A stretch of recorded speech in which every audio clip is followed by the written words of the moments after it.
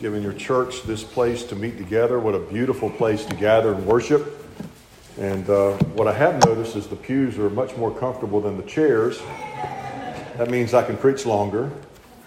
So that's great. I want to share something with you that God has really blessed us with in the last month. We have had 2 people in our church that have had the COVID virus to the point of being in the hospital in very serious condition. One of them was our brother Andy, who's a deacon in our church, and he literally got to a point that we were not sure he was coming out.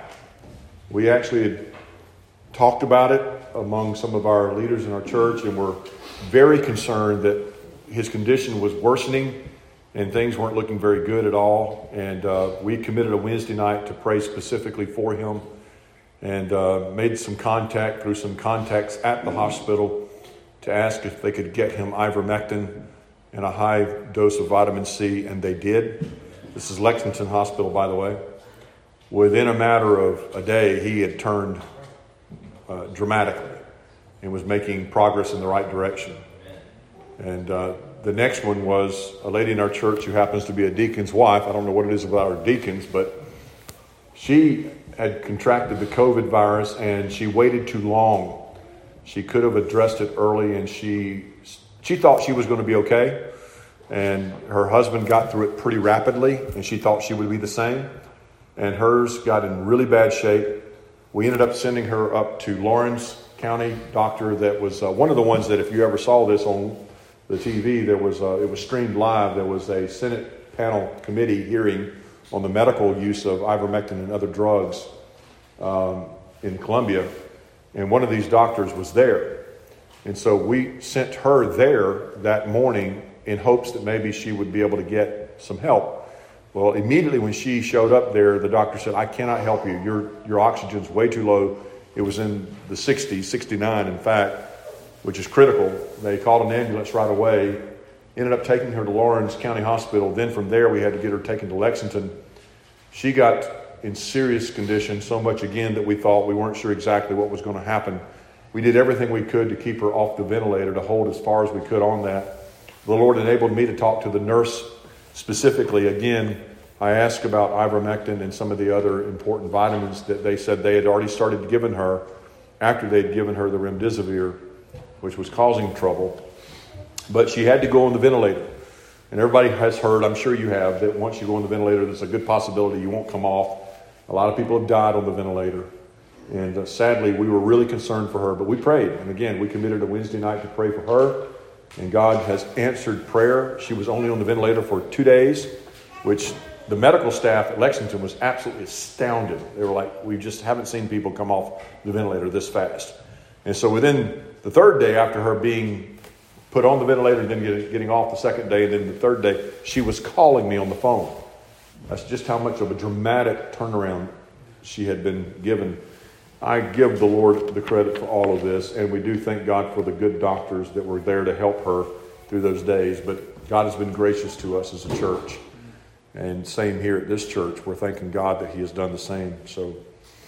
But continue to pray for her. Her name is Priscilla. She's in the hospital still, but she's doing well. And we're praying that she will be able to get out within a couple of days and even skip therapy. She's doing so well. So very good. Okay, so today we're going to turn our attention to 1 Thessalonians chapter 5. 1 Thessalonians chapter 5. I told our church that we were going to be starting 2 Thessalonians next week, in fact. And today I wanted to share a message that I thought would be important for our church. And I think it's important for all of us here to hear too. In fact, if I could herald this from the housetops everywhere, I would. Because I think the church is facing some very critical times. I think the next few years are going to be some of the most difficult times that we've ever faced as a church in America. And I'm not the only one saying that. In fact, I would be the first to tell you that I never have come up with that on my own. I see things, I read things, I know things are not looking promising as far as the future is concerned for the church, as far as its persecution. But I also know that there are many, many other godly men who have looked into this and have said the same thing. And they know that we're headed into some difficult times. All of us are, as believers, as confessing Christ. So let me read this text and then we'll look at it together. 1 Thessalonians chapter 5, verse 1 through 9, the Word of God says, "But concerning the times and the seasons, brethren, you have no need that I should write to you. For you yourselves know perfectly that the day of the Lord comes as a thief in the night. For when they shall say peace and safety, then sudden destruction comes upon them, as labor pains upon a pregnant woman, and they shall not escape. But you, brethren, are not in darkness, so that this day should overtake you as a thief. You are all sons of the light and sons of the day. We are not of the night, nor of the darkness. Therefore, let us not sleep, as others do, but let us watch and be sober. For those who sleep, sleep at night, and those who get drunk are drunk at night. But let us who are of the day be sober, putting on the breastplate of the faith and love, and as a helmet the hope of salvation. For God did not appoint us to wrath, but to obtain salvation through our Lord Jesus Christ." One of the most famous quotes attributed to Martin Luther is the battle quote. A lot of people believe that he said it, but really it probably was a paraphrase of a number of statements that he had made. It actually comes from a fictional novel that was based on real characters and events during the time of Martin Luther. The one that is quoted to have said it in the fictional novel is a man by the name of Fritz in 1526. You'll be familiar with this quote. You have probably heard it before. The quote goes, "If I profess with the loudest voice and the clearest exposition every portion of the truth of God, except precisely that little point which the world and the devil are at that moment attacking, I am not confessing Christ. However boldly I may be professing Christianity. Where the battle rages, the loyalty of the soldier is proved. And to be steady on all the battlefield besides is mere flight and a disgrace to him if he flinches at that one point." In the context of the actual story, there's another statement there that I thought was just as profound. It says, and I quote, "If the truth which is assailed in any age is tested, it is tested by our fidelity. It is to confess that we are called and not merely to profess." And I'm afraid that many of the pulpits in America are those that are actually professing Christ and not confessing Christ. There's a time that we live in right now that is unlike any other time in the history of the church, where we are facing an attack from a very capable and subtle enemy. While the battle rages outside the church and frankly inside the church, there are many in the church that are just comfortable with their pink lemonade and their sugar cookies and are kicking back in their theater chairs with their lattes. The church in America is the Laodicean church. It is a church that is saturated with lukewarmness, and it makes Jesus sick. There's a lot of sermonizing, but very little preaching with authority and conviction. There's a lot of series-driven messages, but very little exposition. There's a lot of practical wit and discussion, but very little foundational teaching. And we're facing some of the most critical times in the history of the church. It will test the church like no other time. Yet at the same time, the pulpits are weak, compromised, non-confrontive, and cowardice. Where are the men? Where are the men of God? Where are the ones who would preach the truth at all cost? Where are the churches that would be willing to preach the truth and the whole counsel of God, regardless of the attendance? Where are the pulpits that exposit the Word of God so that you can hear a clear word from God and not stories of men? The Apostle Paul warned of this. He talked about it in his last letter to Timothy. If you could turn there with me, I'll show you a few things about what Paul said. 2 Timothy chapter 3, Paul's writing to Timothy, who's the pastor at the church at Ephesus, and he's telling them in the last days that these difficult times will come. The last days started at the time of the ascension of Christ. We've been in the last days now for nearly 2,000 years. But the last days have perilous times, according to the words of the Apostle Paul. 2 Timothy 3:1, listen to these words.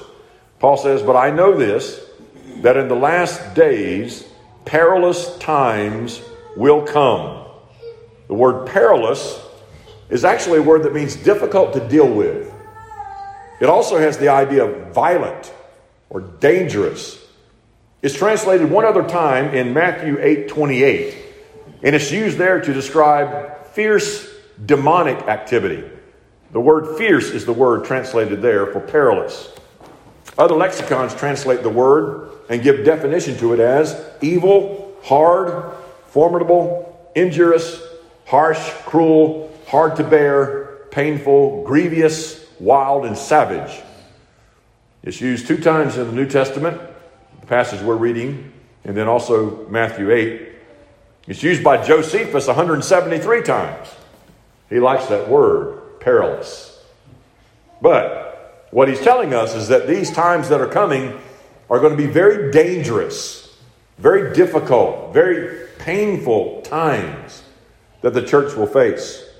The word times is not the Greek word chronos, which we normally see to refer to chronological time. It's the word kairos, which refers to a season or an epoch or an event. And the idea is that it's not going to be bad all the time of the church history, but there are going to be seasons in the church's life and history that are going to be very, very difficult. It says that time will come. The word will come means to take place or to be at hand or to arrive. The idea is that you'll be going along in somewhat of a peaceful time in the church, a prosperous time for the church, and then things will turn for the worse. And that's where we are today. It has turned. And it's turned for the worse. You read a little further in 2 Timothy, in chapter 4, and verse 3 and following, Paul says this, "For the time will come when they will not endure sound doctrine, but according to their own desires, because they have itching ears, they will heap up for themselves teachers, and they will turn their ears away from the truth and be turned aside to fables." And it's critical whenever you read this text, not just to point out the fact that there are going to be those that are going to rise up that are false teachers, and there will be many who will listen to them, but you need to note who the word "they" refers to. In verse 3, when it says, "For the time will come when they will not endure sound doctrine," we need to ask the question, who are the they? Who's he talking about? Is he talking about the church? Is he talking about those outside the church? Or is he talking about some of both? I think if you were to back up to the context, you'll begin to see what Paul has in mind. Back up to chapter 2, 2 Timothy 2, verse 25. He's talking about there, the servant of the Lord, or the pastor, is to be the one who in humility, verse 25, corrects those who are in opposition. If God perhaps will grant them repentance so that they may know the truth. And that, verse 26, that they may come to their senses and escape the snare of the devil, having been taken captive to him by his will. Chapter 3, again, says, "I know this, that in the last days perilous times will come." Verse 2, "For men will be lovers of themselves." Men is the word anthropos. It means mankind. Men in general, men and women, will be lovers of themselves, lovers of money, boasters, proud, blasphemers, disobedient to parents, unthankful and unholy. Chapter 3, verse 7 says that these men are always learning, but never able to come to the knowledge of the truth. Now, as Jannes and Jambres resisted Moses, so do these also resist the truth. Men who are of corrupt minds disapprove concerning the faith. Verse 9 says, "But they will progress no further. Their folly will be manifest to all, as theirs also was." Then even in chapter 3, verse 13, it says, "And evil men and impostors will grow worse and worse, deceiving and being deceived." Later in the same book, in chapter 4, verse 5, the Apostle Paul tells Timothy to be watchful, be alert, watch all things, endure afflictions, and then do the work of the evangelist. Which is interesting that he says that within that context, because Timothy was a pastor at the church at Ephesus, but he's called to do the work of the evangelist. And the reason why is because the they there that he's talking about are the ones who are in opposition.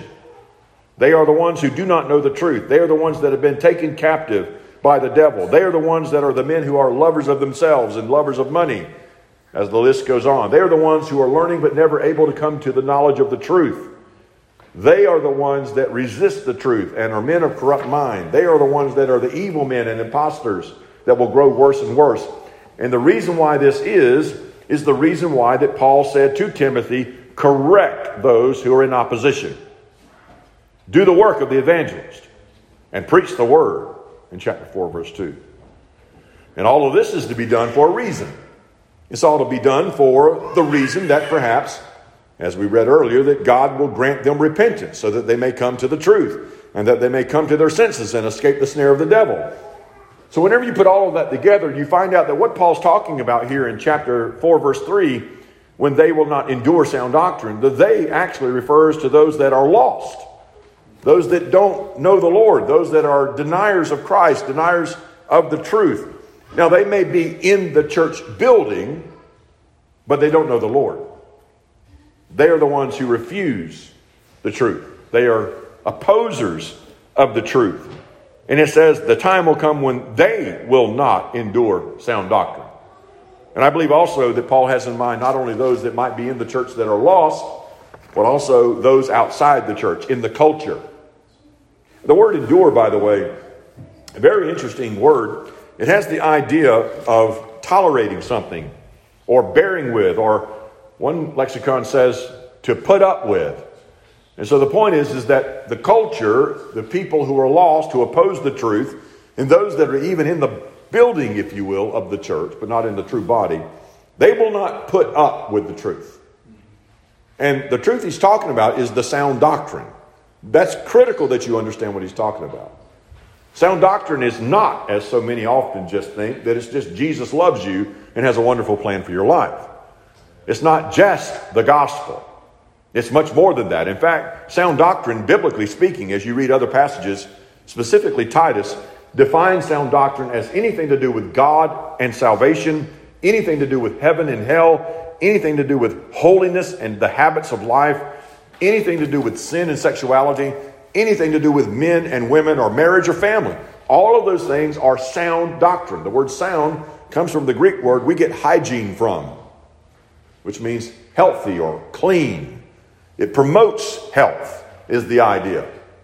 So the teaching that is given to us in the Bible is that which is sound, healthy doctrine. And it relates to every facet of life. And he's telling us that the time is coming, and there will be epochs of time, there will be seasons of time, when in fact those who oppose the truth will not tolerate it. They will not tolerate it at all. In the Bible and the teaching about sound doctrine within the Christian church, and even the faithful pulpits in America, are in direct opposition to our culture. Direct opposition. And frankly, and sadly so, they are directly in opposition to the liberal bents within evangelicalism today. The world and many within evangelicalism will not put up with sound doctrine. They're okay with church growth methods. They're okay with series-driven therapeutic messages. They're okay with messages that are somewhat benign but not confrontive. They're okay with non-convictional messages. Just don't give me all of that detailed doctrine stuff. I don't want any of that. Don't clearly define the roles of men and women. Don't clearly define the roles of the church. Don't clearly define what holiness really is. We can tolerate different views of sexuality. All of that's okay. But in fact, if you preach what the truth says, it's in direct opposition to all of that. Direct opposition. But many of the churches today, sadly in America, are willing to compromise on creation and allow evolution in some form. Call it theistic evolution. They compromise on Christianity and allow ecumenism.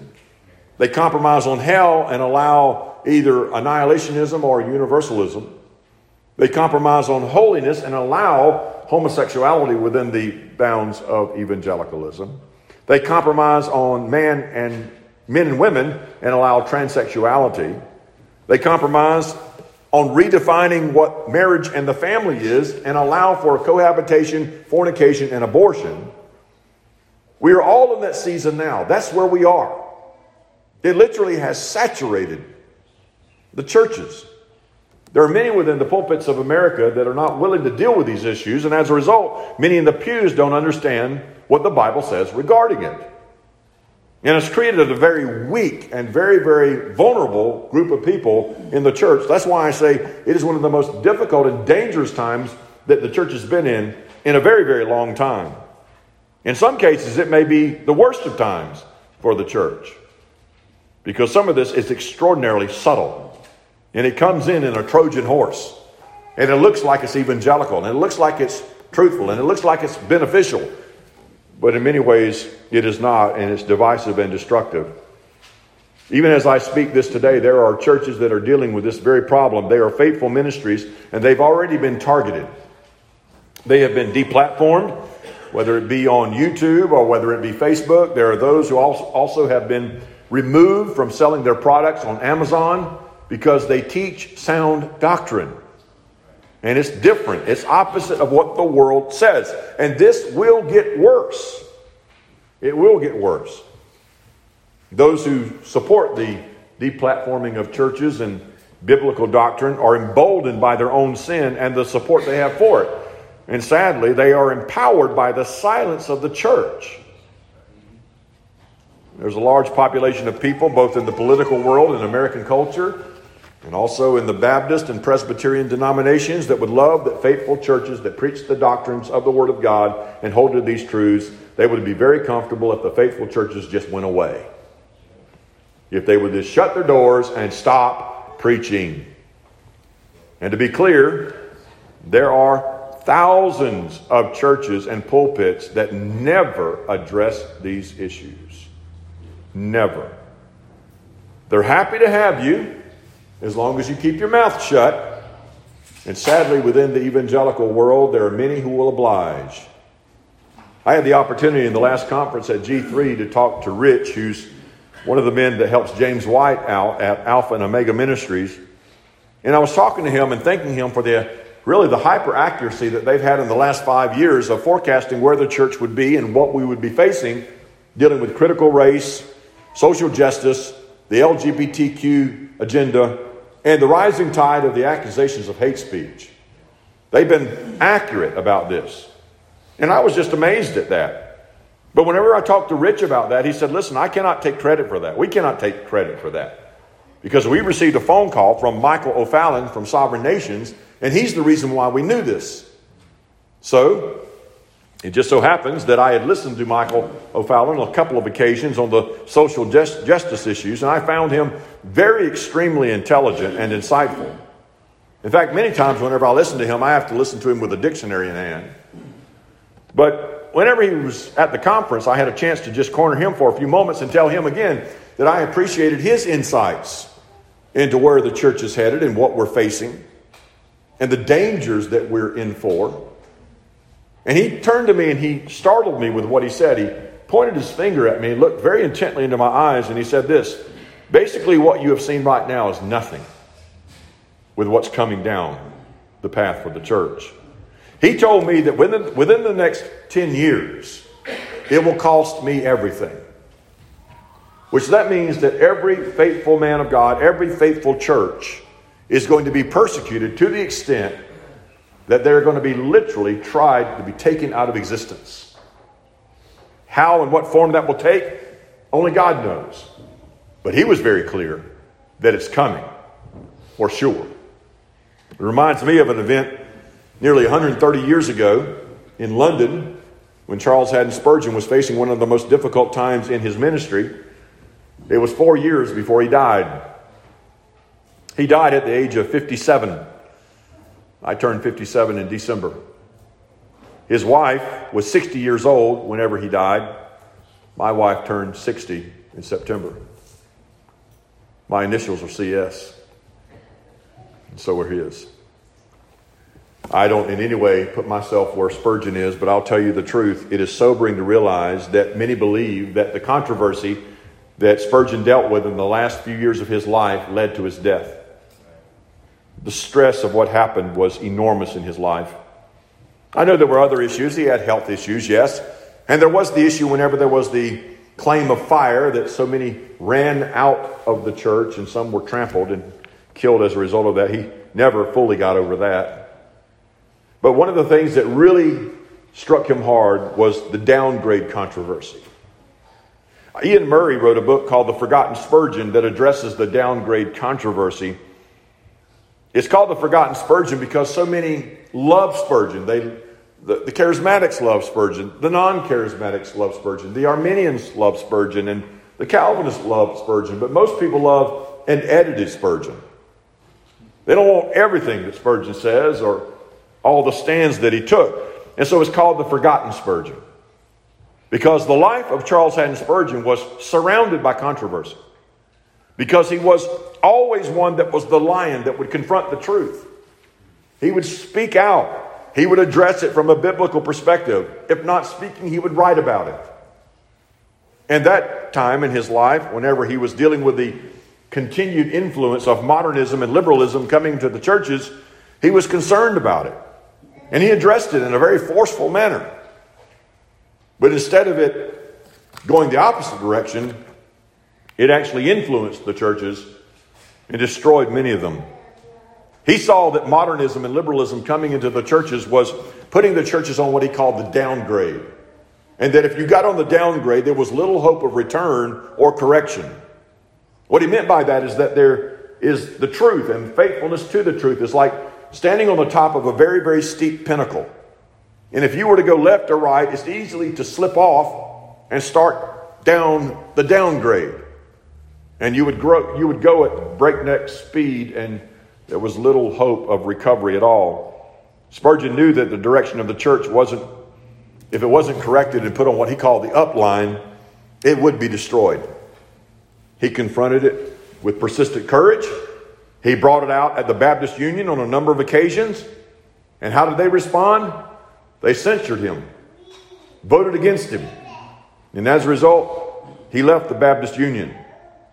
And the greatest threat that is recorded for us is not that it was modernism or liberalism that really is what destroyed the churches, but rather the fact that there were many of the pastors of the Baptist Union that in secrecy supported what Spurgeon said, but were not courageous enough to stand up with him.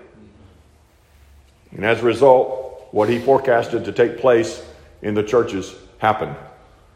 Many of the denominations of that day and still today have been affected by it. They have been destroyed. And the pews of many of the churches in England and London were emptied. And even to this day, some of the churches have become mosques. It's a sad, sad reality of what happens whenever you don't deal with error that is coming into your church and you allow it to happen because of the cowardice of those that are in the pulpit, that are unwilling to deal with it. His prediction was true. And it happened exactly as he said. And brothers and sisters, I'll tell you this, we are there today. We are, as a whole evangelical church community, on the downgrade. The churches are going down this path at breakneck speed, and it's fueled and propelled not just by gravity, but it's propelled by a number of things.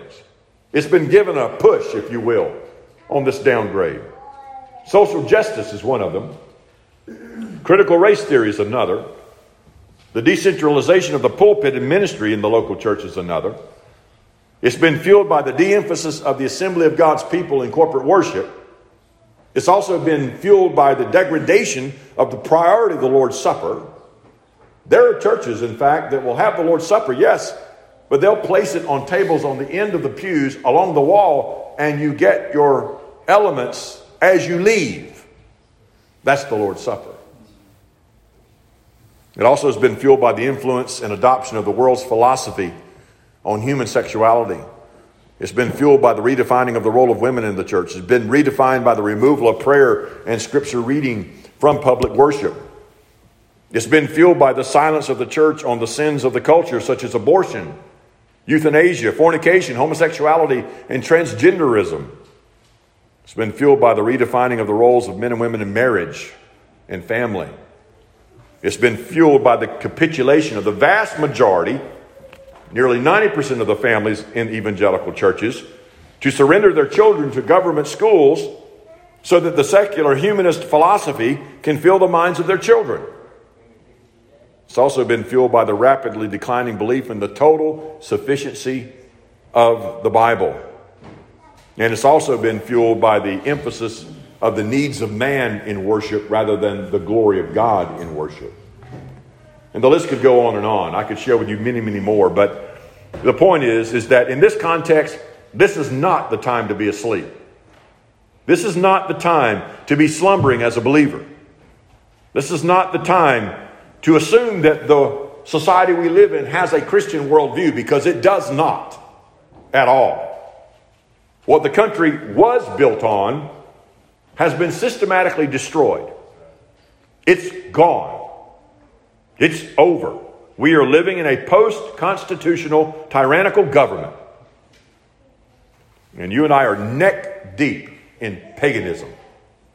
We are neck deep in it. Full-blown, God-denying, Christ-hating, lawless paganism. Whenever you have a transportation secretary of the United States of America who has married his homosexual partner and then adopts 2 children and believes he needs to take 2 months maternity leave, you are in full-blown paganism.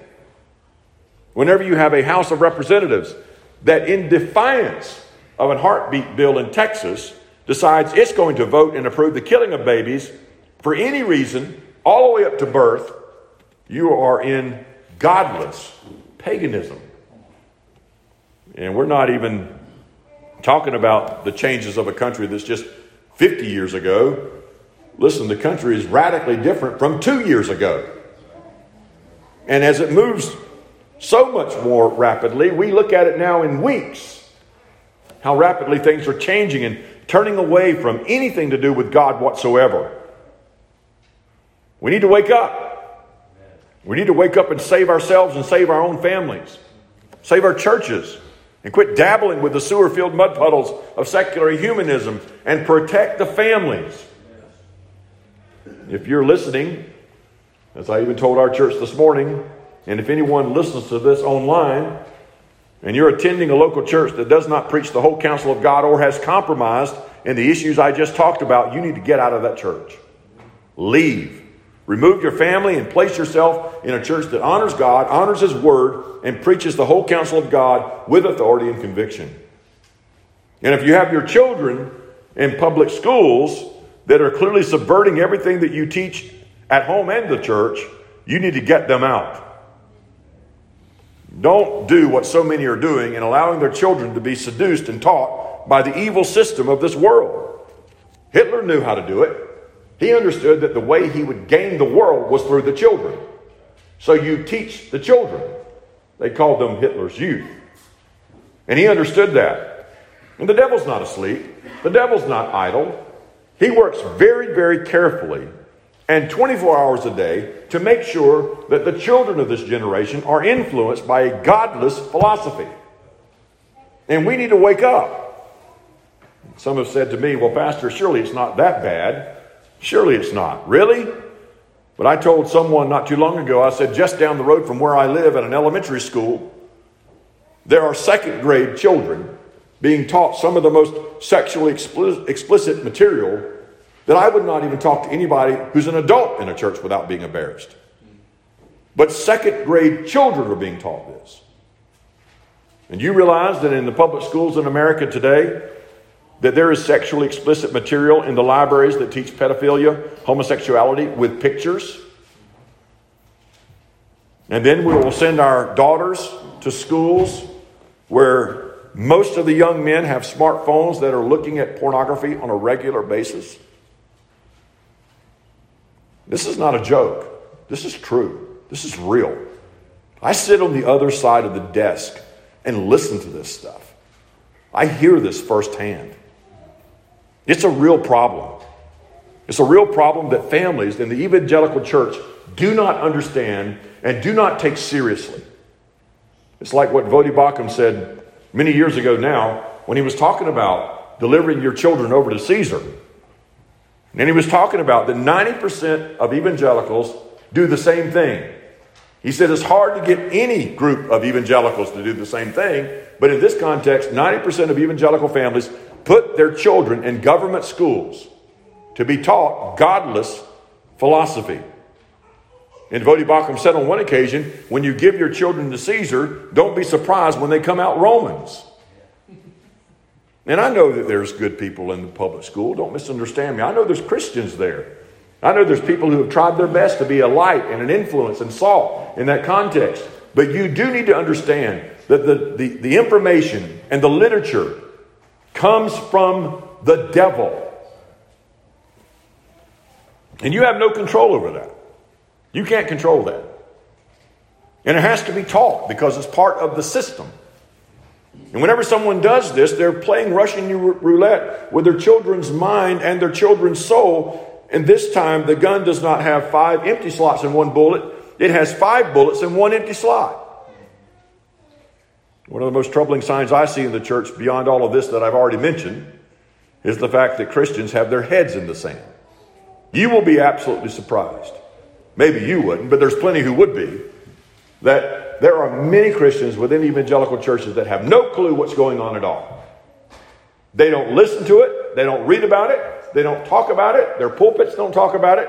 No one says anything about it. They go on about their daily activities as if everything is fine. I've seen video after video of mothers standing before school boards and fighting for the purity of the teaching in the school classroom, and fighting to remove perversion from the classroom, and fighting to remove critical race theory, and even fighting to remove the potential of men coming into the restrooms of women with dresses on. And my question is this: where are the men? Where are the fathers? Where are they at? Why does it seem like it's always the women who are standing there fighting on behalf of the purity of the children in the public school system, and the fathers have nothing to say? Sadly, even the Christians have very little to say, whenever they should be the one speaking out the loudest, even if they don't have their children there. It is affecting the culture. It's destroying the culture. Every single nation that has risen on the scene and has found itself where we are right now in America has been destroyed. There's no doubt about that. History makes it very, very clear. I even wonder today, if Nero was around, would he find any Christians to burn? Would it be clear enough that their testimonies were that strong that he would say, yeah, I'll burn him? Or perhaps maybe he couldn't even find any Christians he could wrap in animal skins and send off to be destroyed and torn apart for entertainment. I wonder just how hard it would be to find a Christian that committed that Nero would want to get rid of them. Today, a lot of the people in the Christian church believe that their witness is based upon their bumper sticker of a fish. And that's about as far as it goes. But whenever opportunity comes to speak out on behalf of the things that we know the Bible has said is clear on, we don't say anything. We don't say anything. We're afraid we're going to lose our job. We're afraid we're going to lose our standing. We're afraid we're going to lose our friends. We're afraid we're going to lose our families. And we just keep our mouths shut. Most Christians' testimony is not clear enough for the world to know that they are Christians. We need to wake up. We need to wake up. Be alert. Be sober-minded. The days are evil, and they continue to get worse. God often knew that we needed that kind of prodding because we have a tendency to nod off, don't we? We have a tendency to get comfortable where we are, and we think everything's okay. We don't have to worry about anything. Things are fine where we are. We slumber, we sleep, we fold our hands. But God tells us we need to be alert. We need to be alert. There are literally hundreds of verses throughout the Old and the New Testament that call on you and I to be watchful and alert. I'll share a few of them with you. Matthew 24:42 says, "Watch therefore, for you do not know the hour of your Lord's coming." Matthew 25:13 says, "Watch therefore, for you do not know the day nor the hour of the Son of Man's coming." Mark 13:35 says, "Watch therefore, for you do not know when the master of the house is coming." Mark 14:23, "Watch and pray, lest you enter into temptation." Luke 12:37, "Blessed are those servants whom the master, when he comes, finds watching." Luke 12:40 says, "Therefore you also be ready, for the Son of Man is coming in an hour that you do not expect.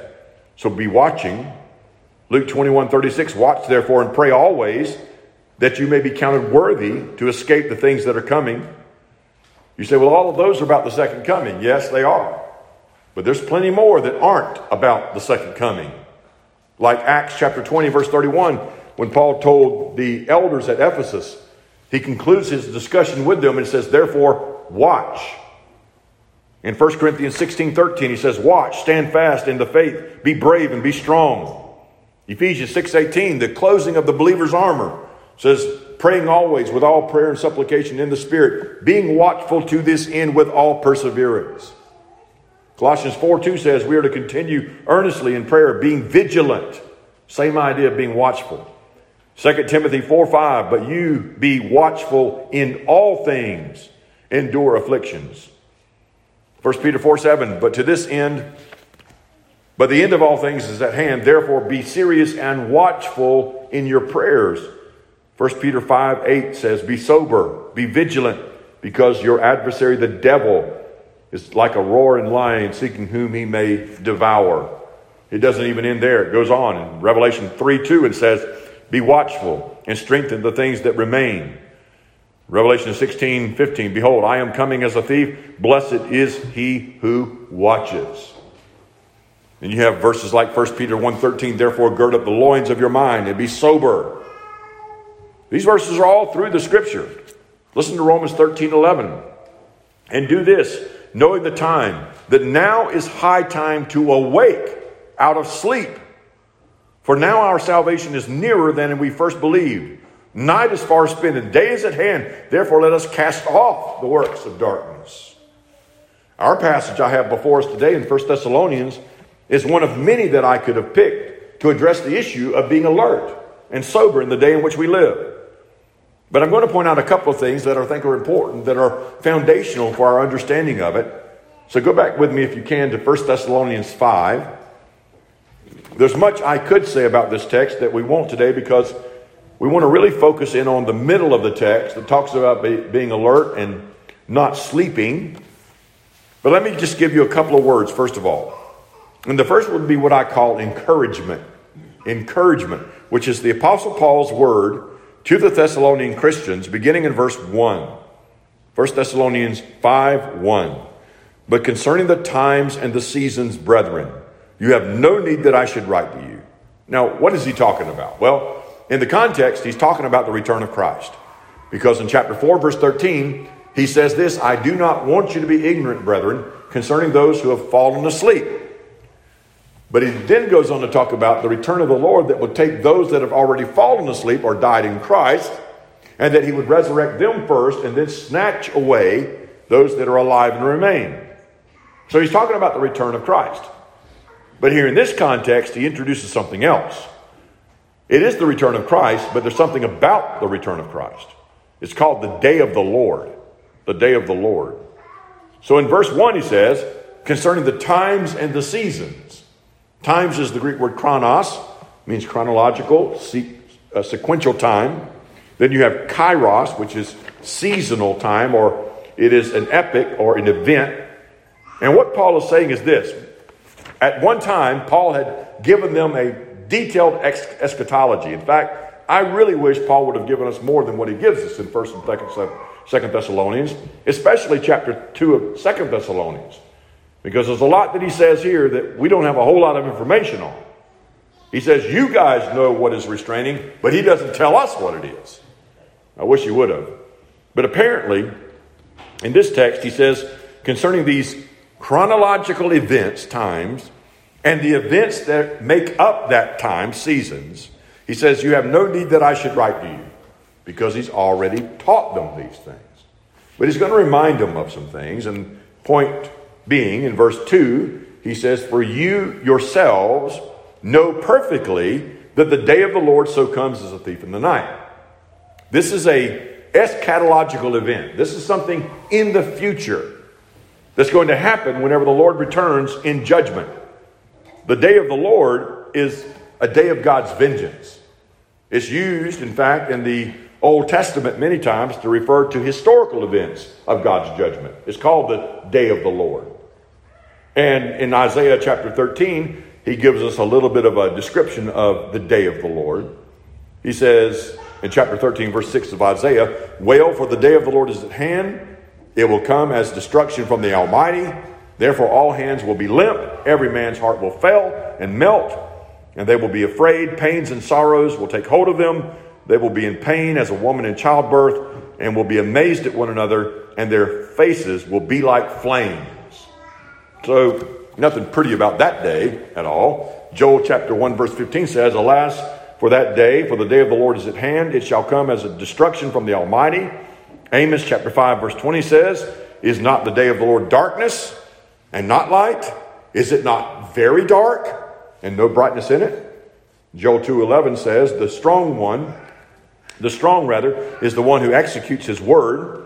For the day of the Lord is great and very terrible. Who can endure it? We even have Peter refer to this same kind of day, the day of the Lord. 2 Peter 3:10 says, "But the day of the Lord will come as a thief in the night, in which the heavens will pass away with a great noise, and the elements will melt with fervent heat, and the earth and the works that are in it will be burned up." So this is not a spring day. This is not a beautiful fall day. This is a day of judgment. This is the day of fire. This is the day of God bringing judgment on all of humanity that has rejected him. So what Paul says is, regarding that day, you have no need that I should write to you, because you perfectly know this. You already know this very explicitly, that the day of the Lord will come as a thief in the night. Now, don't go back to the old movie, The Thief in the Night, because that's not what he's talking about. He's just talking about suddenly, unexpectedly, to the world, it will come as a thief in the night. Verse 3 says, "For when they shall say peace and safety, then sudden destruction comes upon them, as labor pains upon a pregnant woman, and they shall not escape." Now the "they" there refers to the world of lost people who have rejected Christ, and they will say peace and safety. This is a really amazing phrase. Again, it's one of those things that we don't have a whole lot of information on, because Paul didn't tell us. It could simply be that what he means is that there's going to be a false sense of security among the world, that they're going to think everything's fine, everything's okay. Or it could also imply, and I don't want to read into it, but it may have the idea that those that bother the world are no longer a problem. Like, for instance, the church. Because you and I are the ones that are the salt. We are the ones that speak up. At least we're supposed to. We are the ones who agitate the world. We're the ones that stand outside the abortion clinics and say, "Thou shalt not murder." We're the ones that say that kind of lifestyle is a sin. But whenever the church is no longer speaking, or perhaps maybe whenever the church is no longer allowed to speak because it's in jail or underground, then perhaps maybe they'll think everything's fine. We don't have to deal with those people anymore. That might be what Paul has in mind, but I might be stretching it a bit. But the point is simply this, is that clearly the world thinks everything's okay, and they have no worry of God. They're not worried about God.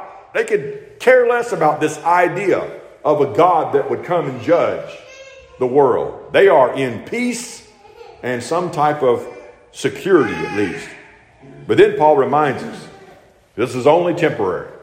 In verse 3 he says, "For when they shall say peace and safety, then sudden destruction comes upon them as labor pains upon a pregnant woman." Well, how do labor pains come upon a pregnant woman?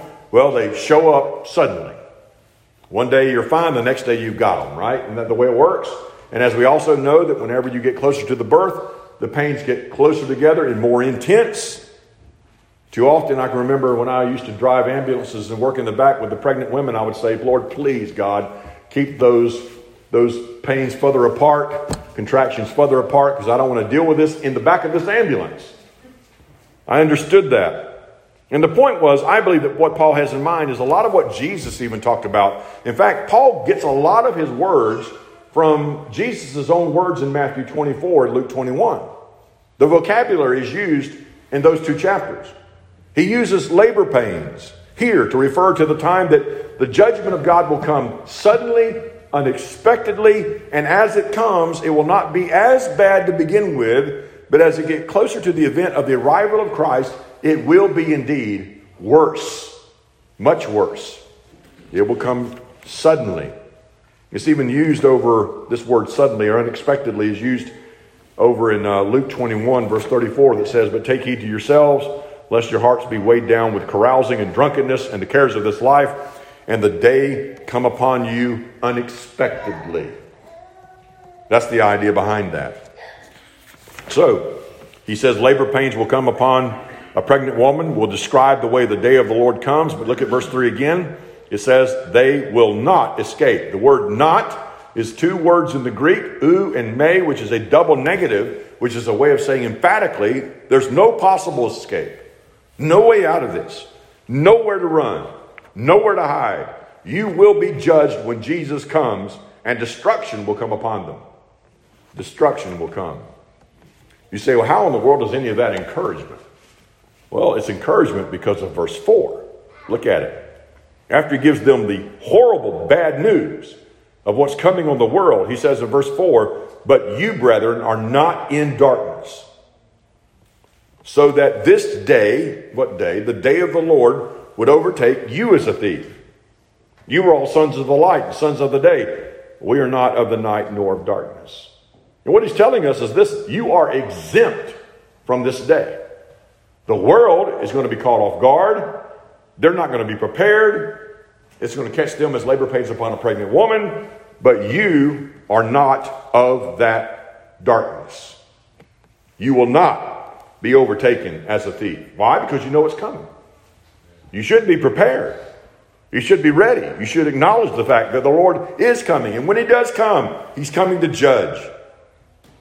But in verse 5, he says, you are all sons of the light, sons of the day, and that we are not of the night nor of the darkness. Now, Paul is using words here that are familiar to us because we see this often referenced to believers, that they're sons of light and we're not of darkness. Darkness referring to evil and lostness and rebellion and all of those things, blindness even.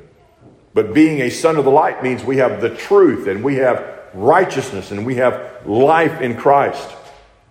John chapter 12 verse 36 says, he's talking to the people that are there with him in John 12 and verse 36, and Jesus says, while you have the light, referring to himself, Jesus being the light, he says, believe in the light that you may become sons of light.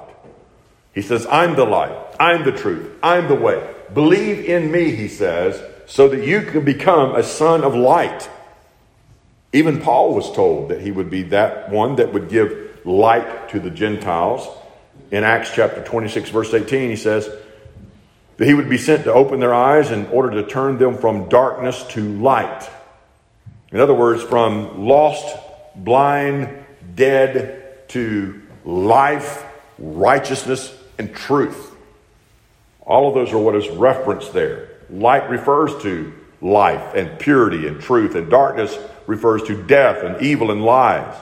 And we all have life and holiness in Christ, and we know the truth. I mean, we know where the world's coming from and where the world's going. We know who can save sinners and who will judge sinners. We have all the details. We have all the information. We have a worldview by which we can decipher and distinguish and discern everything in the world with. We're not shocked whenever we see the things happening today. We're not amazed that people could be as evil as they can be, because we read it in the Bible.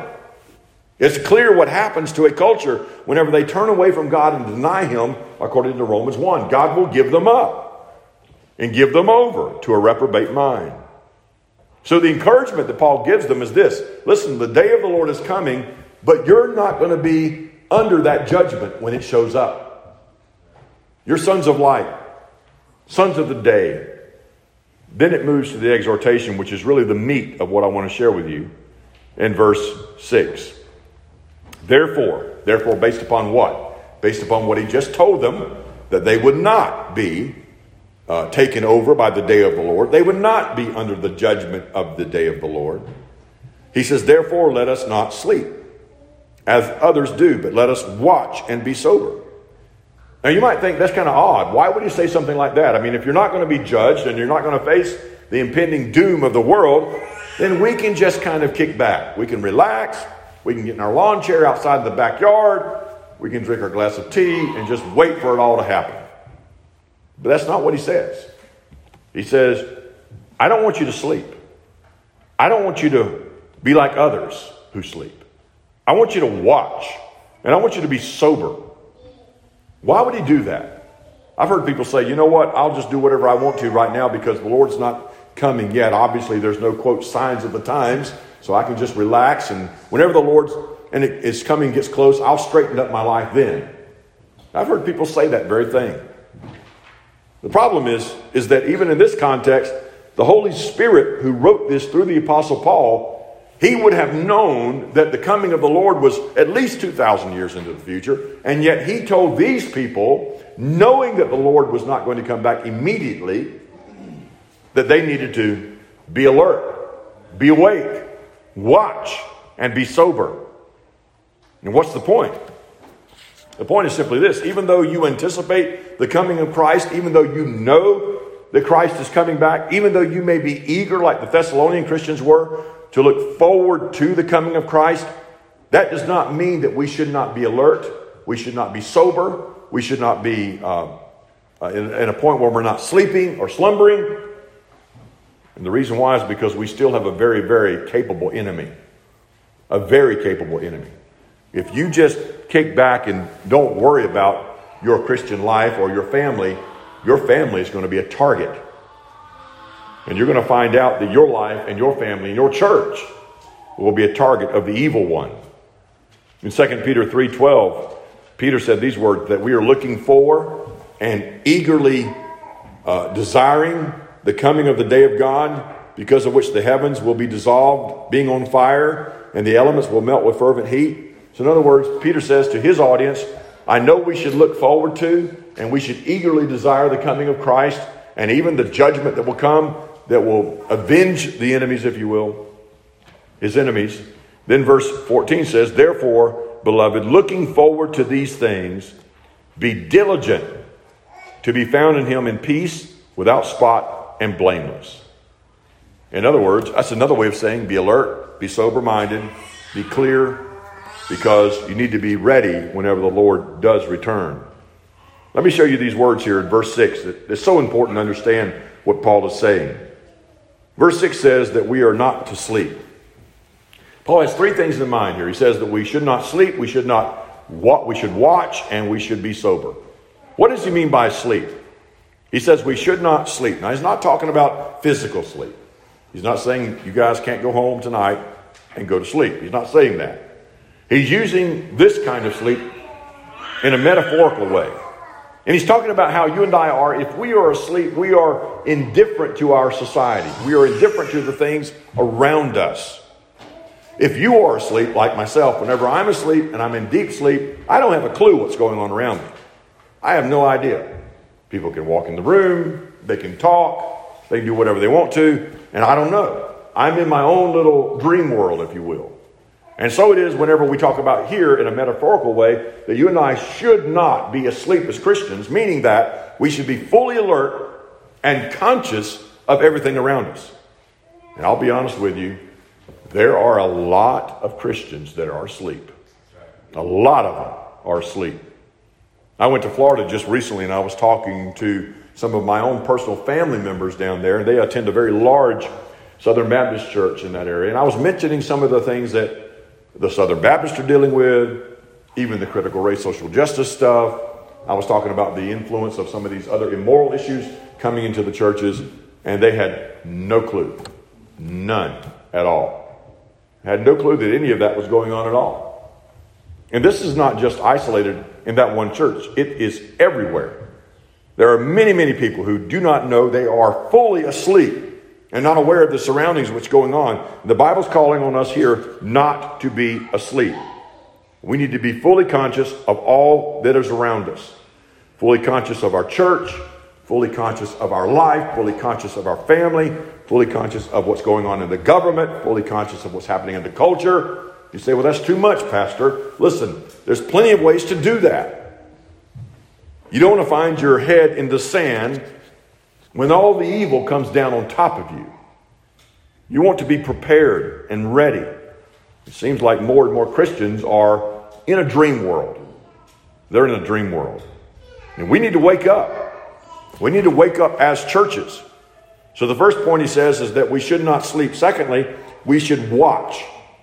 The word watch here doesn't have the idea of looking at something like you would watch TV or watch your children play. He's not talking about that. The word watch means to stay awake or to be vigilant.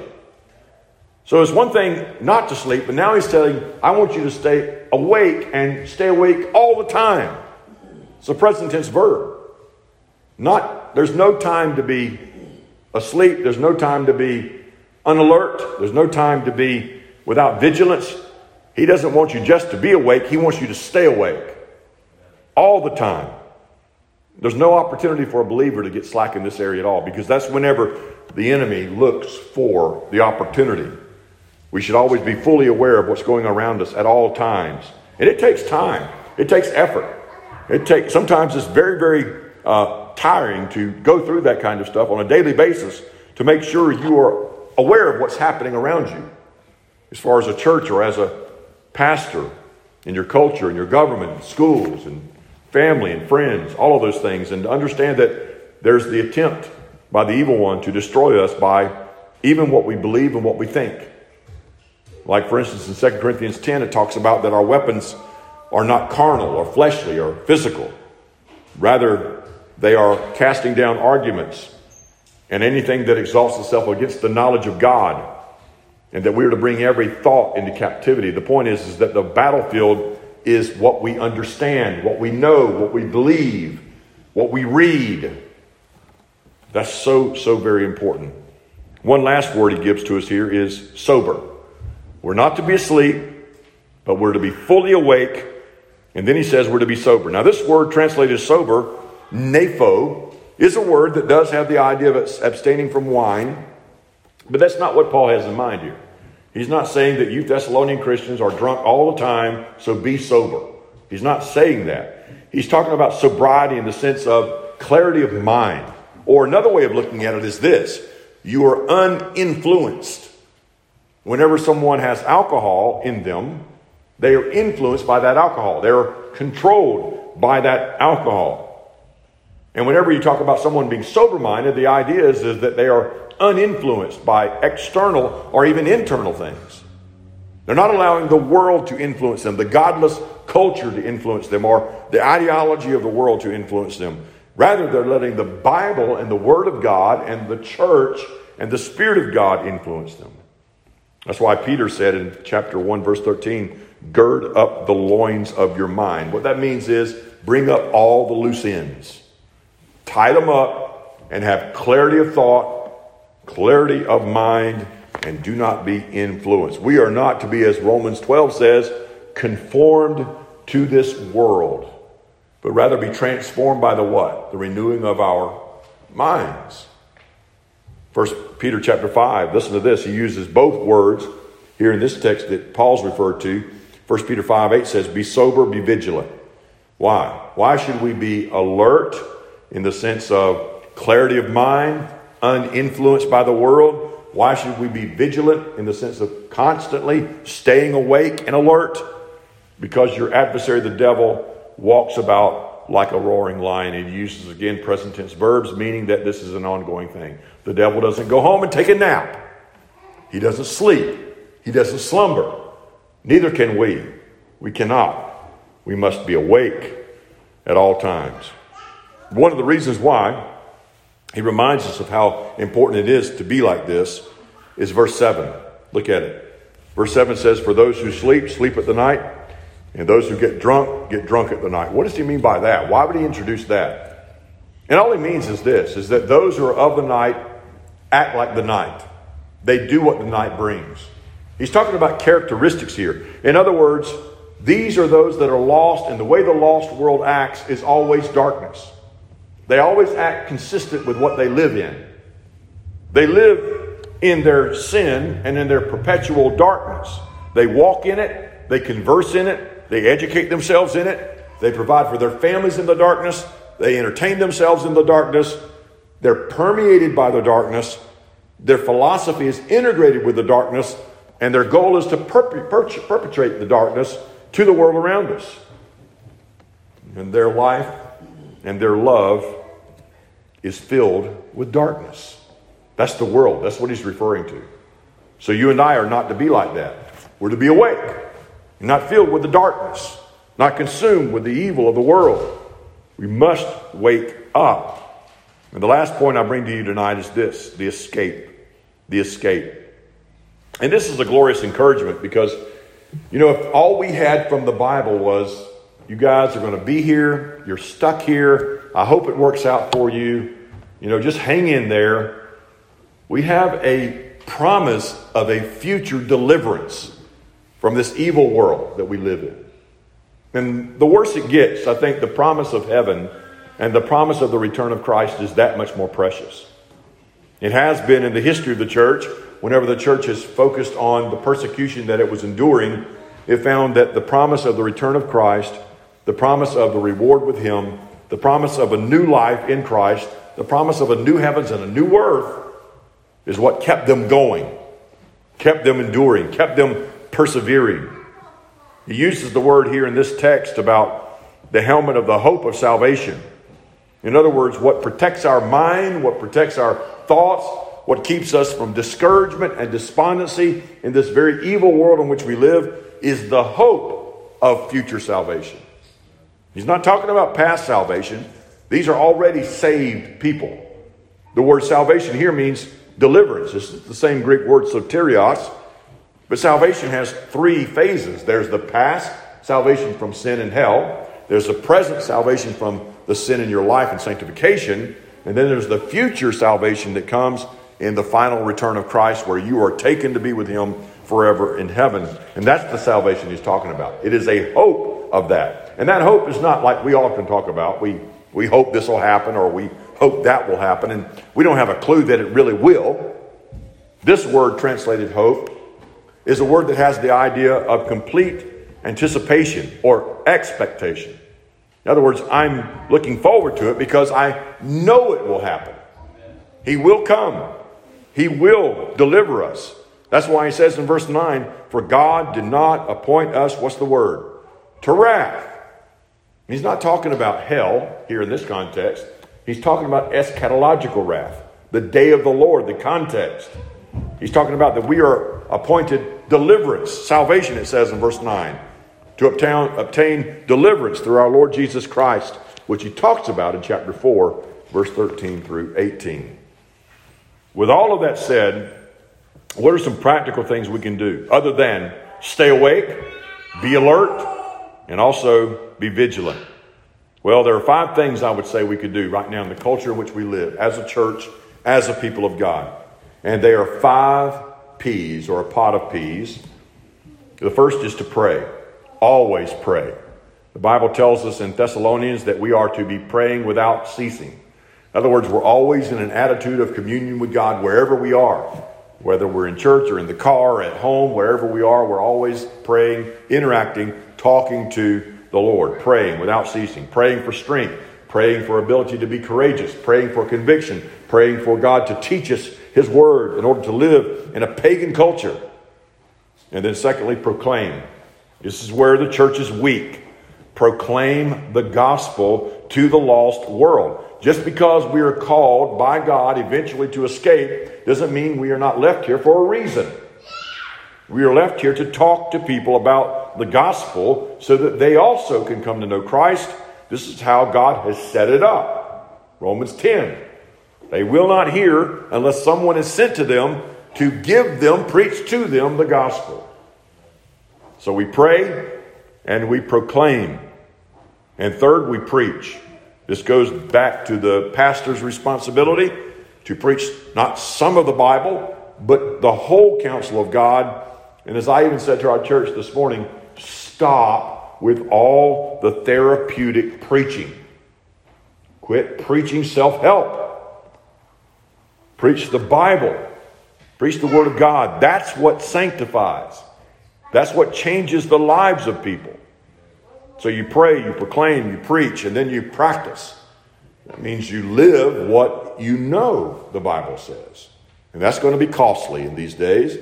And it will get worse for your job, for your family, and for your church. But that doesn't mean we don't do it. We do it because God calls on us to do it. And we want to do it to honor Him. And then fifth, prepare. We pray, we proclaim, we preach, we practice, we prepare.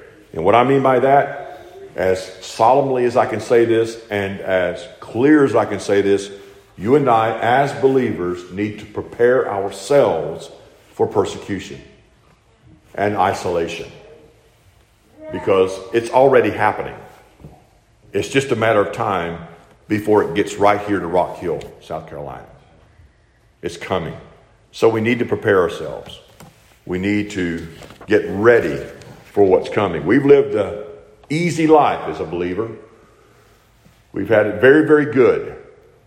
But we're not given any kind of promise from the Bible that we're going to have an exempt persecution card.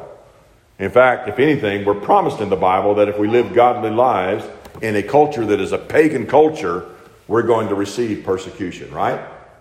That's what it says. David Wells wrote a number of years ago a book that really helps us to understand. He's been very helpful in doing this, writing on how we've seen the departure of the evangelical church and the growing problems. He wrote these words: "Today, the evangelical world is bleeding. We have lived off the accumulated capital of those who worked so hard after the post-war years, and we have not renewed it."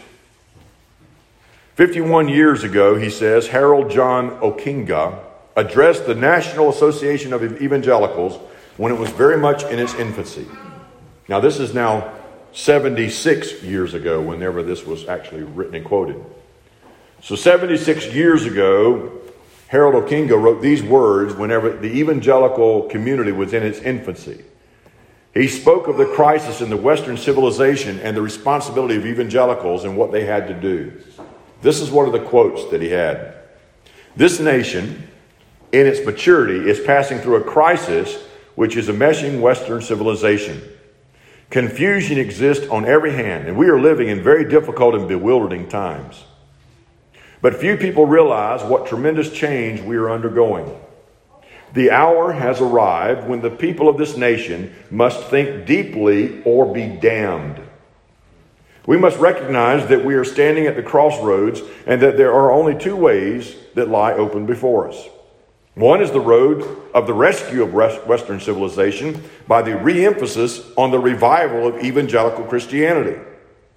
The other is a return to the dark ages of heathendom, which powerful force is emerging in every phase of our lives today." As I said, David Wells wrote these words in this little booklet in 1995. He quoted someone that spoke those words 76 years ago. And you have to ask yourself the question, how far have we descended from there? All I can say is this: may God have mercy on this nation and revive and reform his church. Let's turn our attention now to the reception of the Lord's table. It is a practice that we have here at this church and that we enjoy because the Lord God himself gave us the Lord's Supper. It is a means by which we are able to remember the death of our Lord on behalf of the people of God. The body and the blood of Christ were given to satisfy the wrath of an eternal God so that you and I could have right relationships with God and be at peace with the Father. And the Bible tells us that whenever we think about the Lord's Supper, that we are to think about it in a very serious manner, because it is a means by which we confess Christ, but it is also a means by which we purify our own hearts and souls before the Lord by confession of sin. It warns that if you are not a believer, that you should not take the Lord's Supper. So I would tell you this, as Paul did, that if you're not a confessing Christian, if you do not know the Lord as your Savior, even if you're not even sure that you know Christ as your Savior and Lord, I would warn you and encourage you not to take the Lord's Supper. But if you are a Christian here today and you have unrepentant sin in your life, I would encourage you and admonish you in the Lord that you repent. Repent of your sin, get right with God today, and then take the Lord's Supper. If you deny that, if you say, I'm not going to do that today, you risk the discipline of the Lord, which I would not encourage you risking that at all. So we're going to take a moment and pray, give you an opportunity to pray and prepare your hearts for this as we receive the Lord's Supper. in a few moments. Let's pray.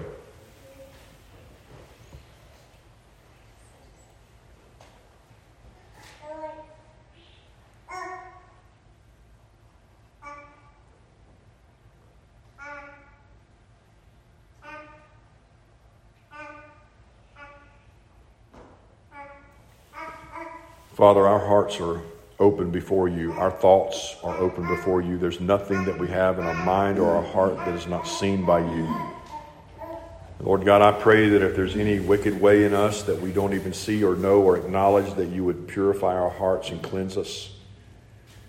We acknowledge, Lord God, that you are the only one who can do so. We confess, Lord God, that we have not loved you the way we should. We have not followed you the way we should. There are many times, Lord, when we have not obeyed you the way we should. But Lord, we thank you for the forgiveness that you grant to us in Christ. You tell us in 1 John that if we confess our sins, that you are faithful and just to forgive us of our sins. And we acknowledge this is true. We believe this to be true. And we thank you for that. Lord, as we come before you at this time, when we celebrate what you have given to us with the Lord's Supper, we acknowledge, Father, that you have given us in Christ a perfect, complete, sufficient sacrifice, that we do not need anything else. We have no need to add any works. We have no need for a perpetual, ongoing sacrifice. No more blood needs to be shed. And Lord God, we thank you that you have given us that in Christ. Thank you for eternal life. Thank you for entering into the Holy of Holies.